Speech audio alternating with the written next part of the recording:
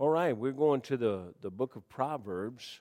We have kind of done did Genesis quite a while in here, and then we were kind of picking up on the book of Proverbs and just kind of moving around, and I'm going back to some things that in the book of Proverbs used to teach a lot. I taught the book of Proverbs for several years at the college, and I used a lot of different notes and a lot of different accumulated material, some going all the way back to when I was in Bible college myself. And so, but we're just going to pick up here and hit some different verses that we're going to go through. It's not one passage, and Proverbs kind of really sometimes lends itself that way, but there's a lot of this individual, not verses, but passages and the comparisons that take place. But we're going to look at just definitions, look at four different groups of people that are in the book of Proverbs.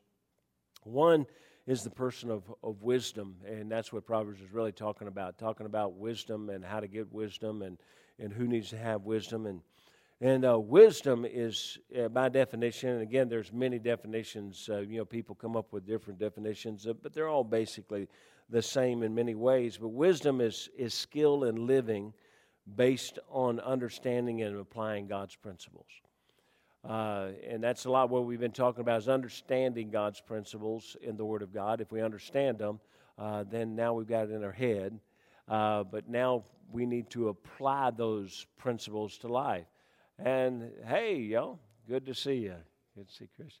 And thank y'all for being here this morning. I'm glad they found you and got you picked up today. The girl's here, I suppose, right? All right, good.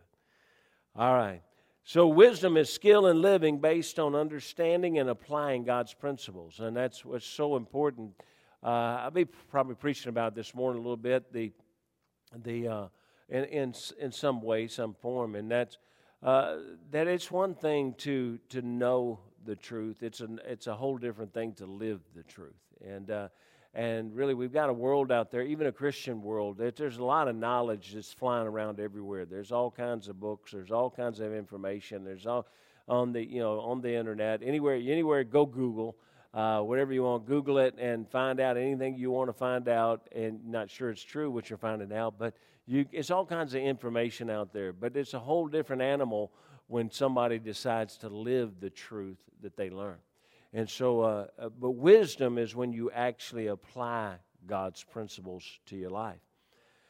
Now, foolishness is another term that's going to be used much in the book of Proverbs, foolishness. And foolishness is acting upon beliefs and philosophies that are in opposition to God's principles. It's when we do our way.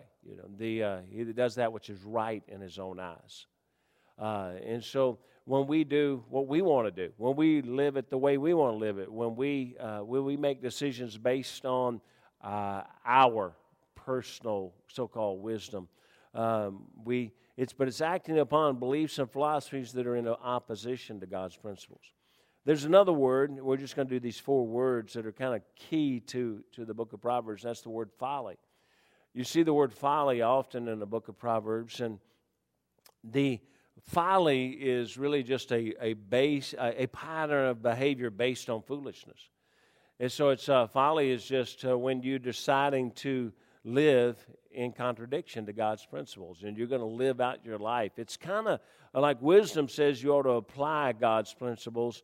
Folly says I'm going to live applying my principles. I'm going to live applying the world's principles. I'm going to live in contradiction. I'm actually going to live them out. I'm going to do it. Prudence is another word. Prudence, and this is the last word we'll define here this morning, but prudence is a very key word in the book of Proverbs. And prudence is the ability to detect patterns of behavior that are out of harmony with God's word.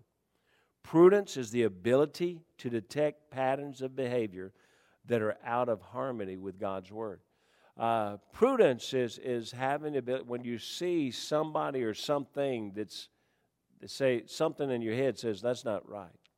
I always talk about it being red lights in my head. Red lights in my head start flashing, saying something's wrong here. Something's not right here. And sometimes we don't know exactly what's wrong, but we just know something's not right.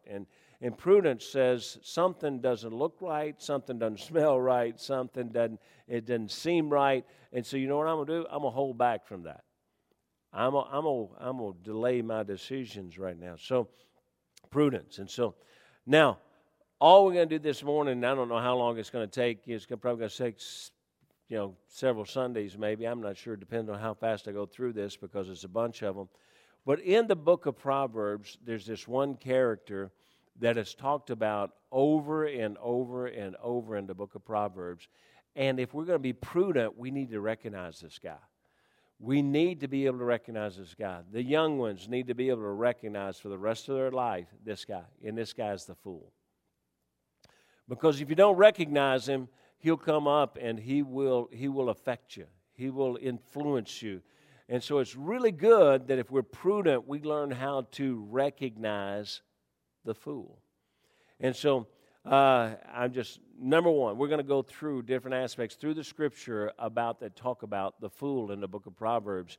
And I don't even remember. Let me tell you, I think I got like 30 some odd verses that I've kind of renumbered them and readjusted them, and so there's a bunch of them. And so, but number one is this one. Here's the tough one. Everyone is born a fool. We all start out foolish. Listen, Proverbs 22:15. If you want to turn to, just go to the book of Proverbs, and if you can quickly turn, if you want to mark them or you want to. But here's Proverbs 22:15 says this. Foolishness is bound in the heart of a child. Foolishness is bound in the heart of a child. We're all born in sin, and it just seems like foolishness must be there too.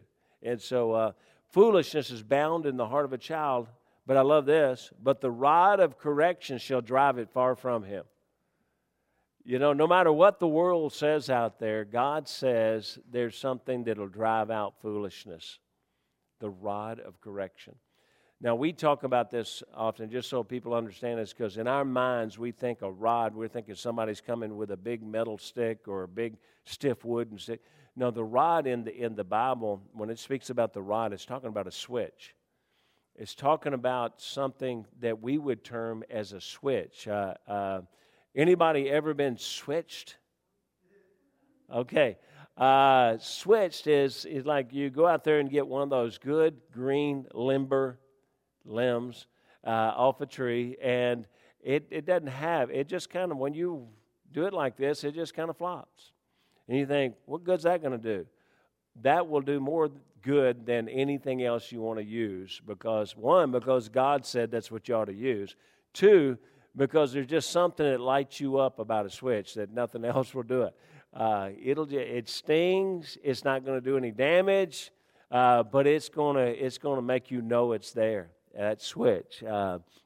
We used to live growing up. We lived right. What was it, Dad? 150 yards maybe or something from my grandmother's. And as a kid growing up, and we spent a lot of time with Mama Ruby. We spent a lot of time with her, and me and my brothers, when we got in trouble, she came after us with a switch. Truth is, she would make us go get our own switch. She would make us go, and she would make us pull that off. And so we, being dumb little kids, we would think, well, let's go get the little flimsy one. Well, she just somehow knew how to make that thing pop. And so, but it will.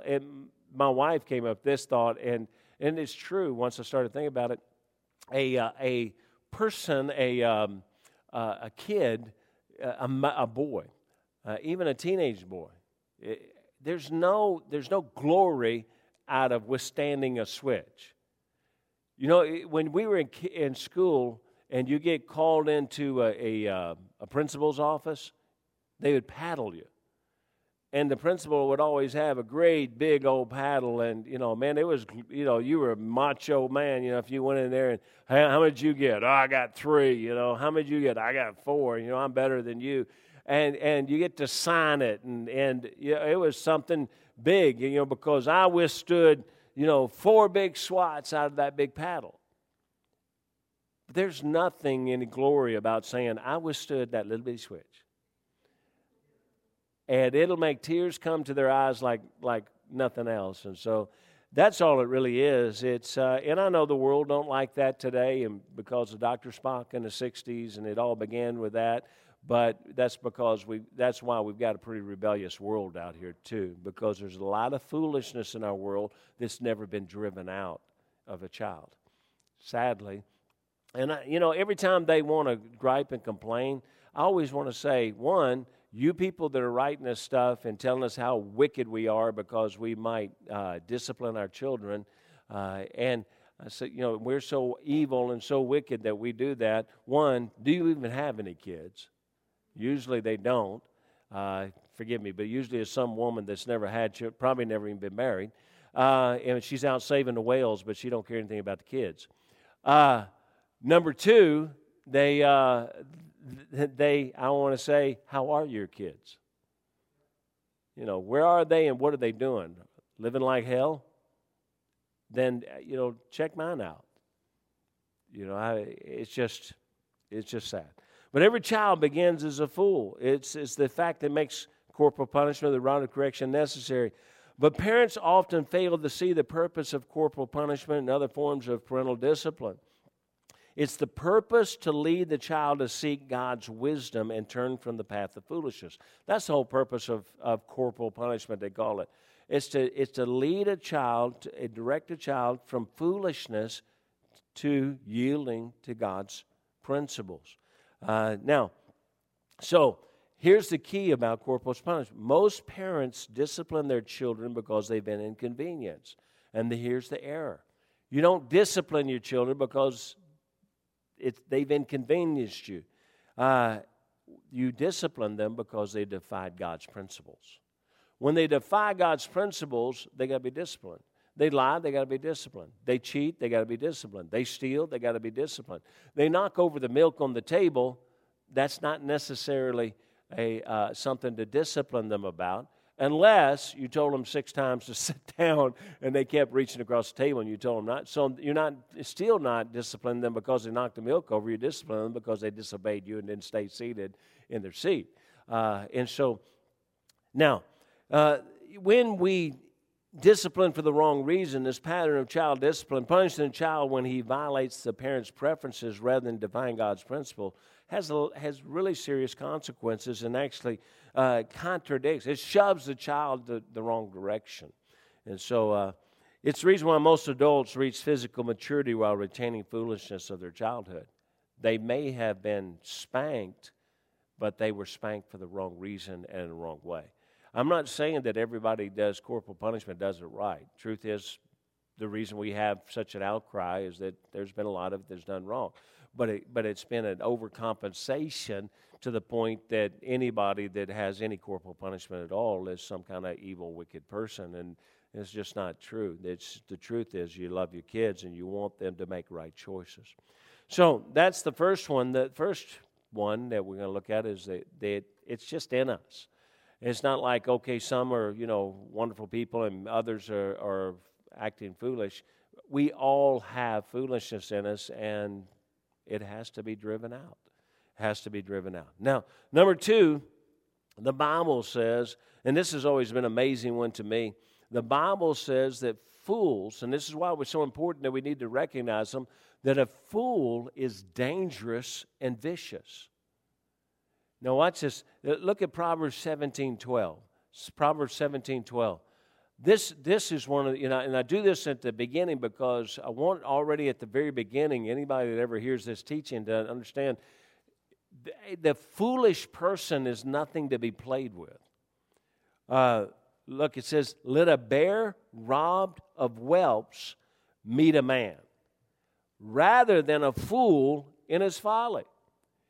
It's saying that it would be better for me as a man to meet a bear robbed of its whelps, of its cubs, of its babies, and something has stolen its babies away, and that bear is coming after them, or that bear is trying to get to its whelps, get to its cubs.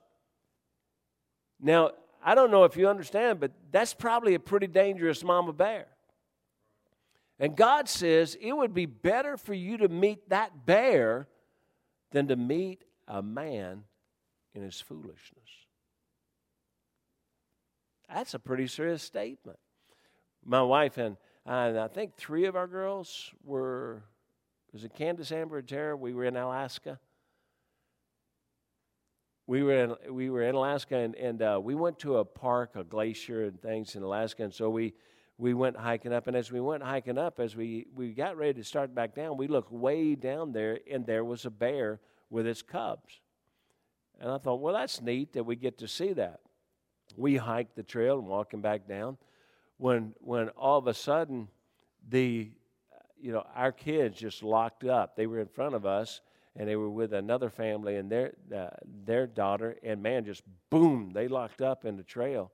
Well, that's because right up in front of us, probably about 20 yards, a bear had stepped out into the trail and was looking right at us, just staring at them. Now, I don't know how you feel at that moment, but none of us knew what to do. It was just like, don't move, don't make any noise, because we really didn't have to worry about it. I think the girls were frozen. They were not moving an inch. But that bear is sitting there staring at us, and all I could think in my brain is, where are those cubs we just saw? Because if we just walked in between that bear and those cubs, we're in a mess. We're in a big mess. Because I don't want that thing to think somehow we're trying to get in between those things. And that old big bear just stared at us for a second and then just walked on across the path. I don't know where the cubs were still, and I'm supposing that was still the same bear. But, there'd been nothing that me and the other man that I was with, we might have tried, but I'm telling you, there's probably not a whole lot we could do if that bear started after us. You're in a mess. And God says, let a bear, and it's not just a bear, not let a man meet a bear, let a bear robbed of its whelps. That is one mean mama bear. She's going to get her cubs. She's going to get to them. And he says, let a bear robbed of his whelps meet a man rather than a fool in his folly. He said, it's just better he does that than meet a man in his folly. Wow, because here's the reason. The bear will only hurt you physically. The fool will hurt you spiritually and eternally.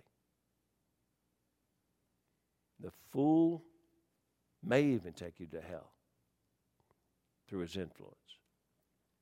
So, a man cornered by a raging bear is safer than a Christian who associates with a fool. And that's an amazing statement. God's making a pretty extreme statement there. And so, number 3. You all right, Joe Beth? Smile at me every once in a while. I need you to think, oh, that's so good, Rob. All right, number 3. Fools have no desire to learn God's principles. Here's why they're so dangerous, because they don't have any desire to learn God's principles. Look at Proverbs 17:16. We're already in Proverbs chapter 17. Look at now just a few verses away. Proverbs 17:16. It says, wherefore is there a price in the hand of the fool to get wisdom, seeing he hath no heart to it? You see, a fool does not see the value of wisdom and is unwilling to pay the price necessary to obtain it. Fool doesn't see the value of it, so he's not going to do anything to get it. He's not going to spend the time to study. He's not going to spend the time to research. He's not going to spend the time to learn. He's not going to spend the time to get counsel or direction. He's not going to come to Sunday school consistently. I hate to say it that way, but he may show up someplace, but usually when they show up, I had a man, they showed up to this is a long time ago. I'm not sure my wife can remember. We were in New York, and a man showed up to a family conference that we were doing there. And the pastor had asked that, because there was no facilities to do a split session for my wife to speak. We've learned since then, I usually, when we do a session together now, if there's no opportunity to do it otherwise. And so that allows her to speak a little bit, but I stand beside her and I interject. But But this man came in from the moment he walked in the door. Everything that we said, he was wanting to make a comment about. And it was not a positive comment. Everything was negative. Everything that we were saying was wrong. Everything that we were doing was wrong. And I think he didn't come in to learn. He came in for conflict. And so just to warn you, that just because we're in church doesn't mean that a fool won't show up. Amen? So, wherefore there's a price of the hand of a fool to get wisdom. A fool does not see the value of wisdom and is unwilling to pay the price necessary to obtain it. And that's a sign of a fool. Is that, and again, why do we do these? Why am I doing this? Is because we, especially, excuse me, especially for most of us in here, but we need to teach our children. We need to teach our grandchildren. We need to make a difference, help them to understand there's a danger out there. We've got 22 grandchildren, and a big concern of mine is who will influence them. Once you've reared your own children, you realize that it only takes one person in a class to really influence a class for wrong. Now one person in the class can influence it for right, but a leader, most people are followers. And you get a leader in the class, and he can lead a class to evil. And so our children have to know, our grandchildren have to know, look, you've got to be alert. You've got to be observant. You've got to have sense enough to know if somebody's trying to take you to wrong direction. All right, so number four. Number four is this. Fools bring grief to their parents. Fools bring grief to their parents. That's why we need to help them, our children, our grandchildren, so that they won't bring grief. We get a benefit out of that. But look at Proverbs 17:21. We're still in chapter 17, a lot in there about the fool in Proverbs 17. He that begetteth a fool doeth it to his sorrow, and the father of the fool hath no joy. 17:25, you just go down a few verses. A foolish son is a grief to his father, and bitterness to her that bare him. I have a message, and I preached it here to the young people. I may have preached it in the church here. I don't know. With traveling, you really lose track. You try to write down, but I have a message called "When Right Is Wrong." When right is wrong, and that whole message is based off of this passage right here. But the fact is that because we rear our kids in church does not mean that they're not going to cause us grief. And sometimes, here's what happens. They get to the point where they are doing right, but they're doing their right. And God says, he that does that which is right in his own eyes is a fool. And so, then if they're doing right, but doing their own right, they can be causing this grief. Now, it says, he that begetteth a fool doeth it to his sorrow. That word is, when you define it as a word, it comes out basically to define depression. And when you look at 17:25, a foolish son is a grief to his father, and bitterness to her that bare them. That word bitterness is basically, or heaviness in another verse. I think that's a different verse than I normally use. But it talks about the heaviness of the mother and and that's also depression. So what happens is that it affects our spirit when we realize a child has been influenced by foolishness. When they're going that direction, it really does. One of the benefits of gaining God's wisdom is that you're able to give joy and delight to your parents. The more you live by wisdom, the more you give joy and delight to your parents. The more that you live by foolishness, the greater sorrow, the greater depression that you bring to your parents. And so it's very important that we teach our children, our grandchildren, for our own sakes. And it's not why we do it, but it's going to hurt us as well as our children. God places within the heart of each child a desire to delight and please his parents. See, I believe children want to please, and they grow up wanting to please. Sadly, they have to be taught. They have foolishness in them, but they also they have this desire to please. So it depends on who leads them now, who influences them now, what they're going to do. Now, number 5. We'll go on to number 5. Fools, we're almost done. Fools tend to repeat their folly and are almost helpless. I say almost because God can do anything, but almost helpless to change their lifestyle. This is an amazing verse. Proverbs 26:11. If you look at Proverbs 26:11, it says, "As a dog returneth to his vomit, so a fool returneth to his folly." That's an amazing statement. First of all, it's amazing that a dog, probably everybody in there has ever had an animal, grew up with animals. Have you ever seen a dog do that? It's nasty looking. But a dog will, they'll go out there and eat that grass and stuff, and then they'll vomit it up, and then they just start eating it right back up. But God says that's just natural. Here's what God's really saying, I believe. That's natural to a dog. That's normal to a dog. That's just what a dog does. And you know what? A fool will just as naturally and normally always return to his folly. He's going to go back to his folly.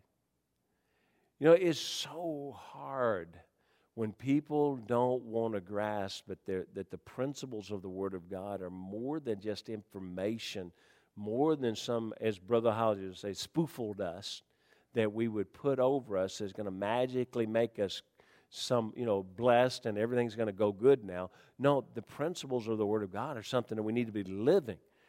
And when they refuse to accept that fact and they just keep heading in their foolishness, they may come to church and say, I got to change, got to turn over a new leaf, got to change, I'm going to change.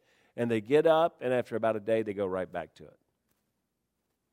Because you don't just stop it, you've got to redirect what you're doing. You got to have something to go to. And if you don't start doing truth, principles, wisdom, if you don't start doing that, you're just going to return to what you were doing. So there has to be a change in our actions, a change in our direction. And again, it's kind of heading where I'm going to be preaching about this morning, but there's got to be some desire to go a different direction, and when we desire it, then there must be a step and begin to do it, because if we don't, it's that doctrine of replacement in many ways. If you're listening to music that is foolish and teaching and singing out foolishness in the music, excuse me, and singing out foolishness, okay, you say, I'm going to stop that. I'm just going to stop that.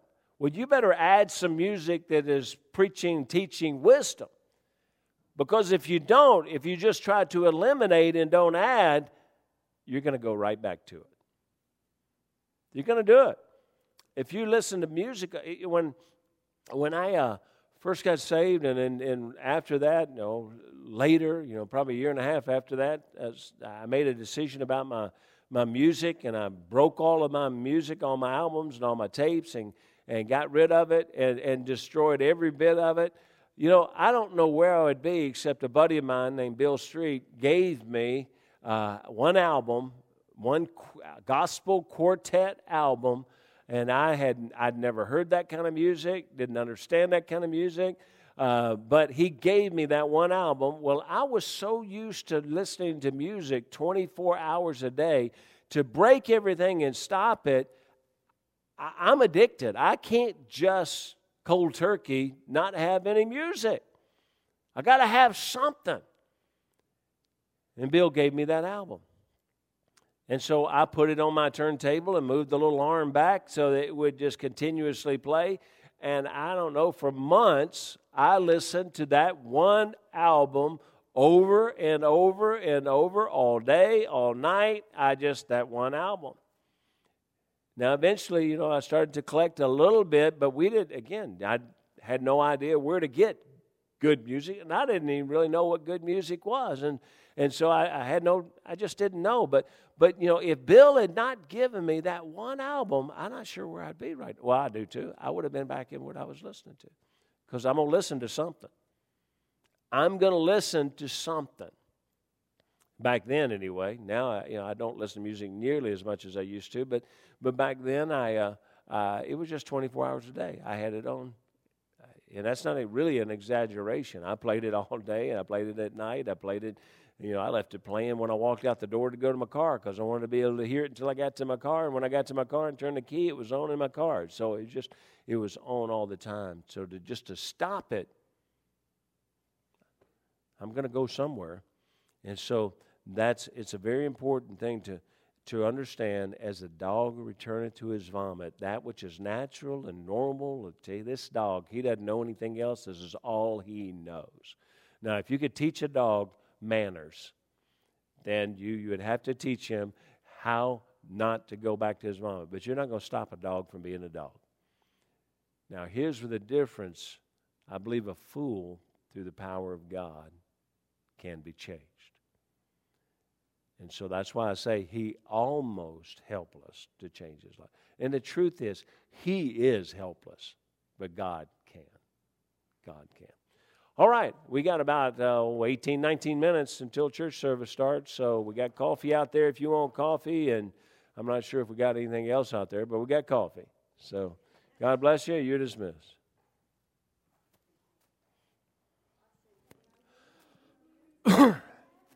No, this is Brother Rogers.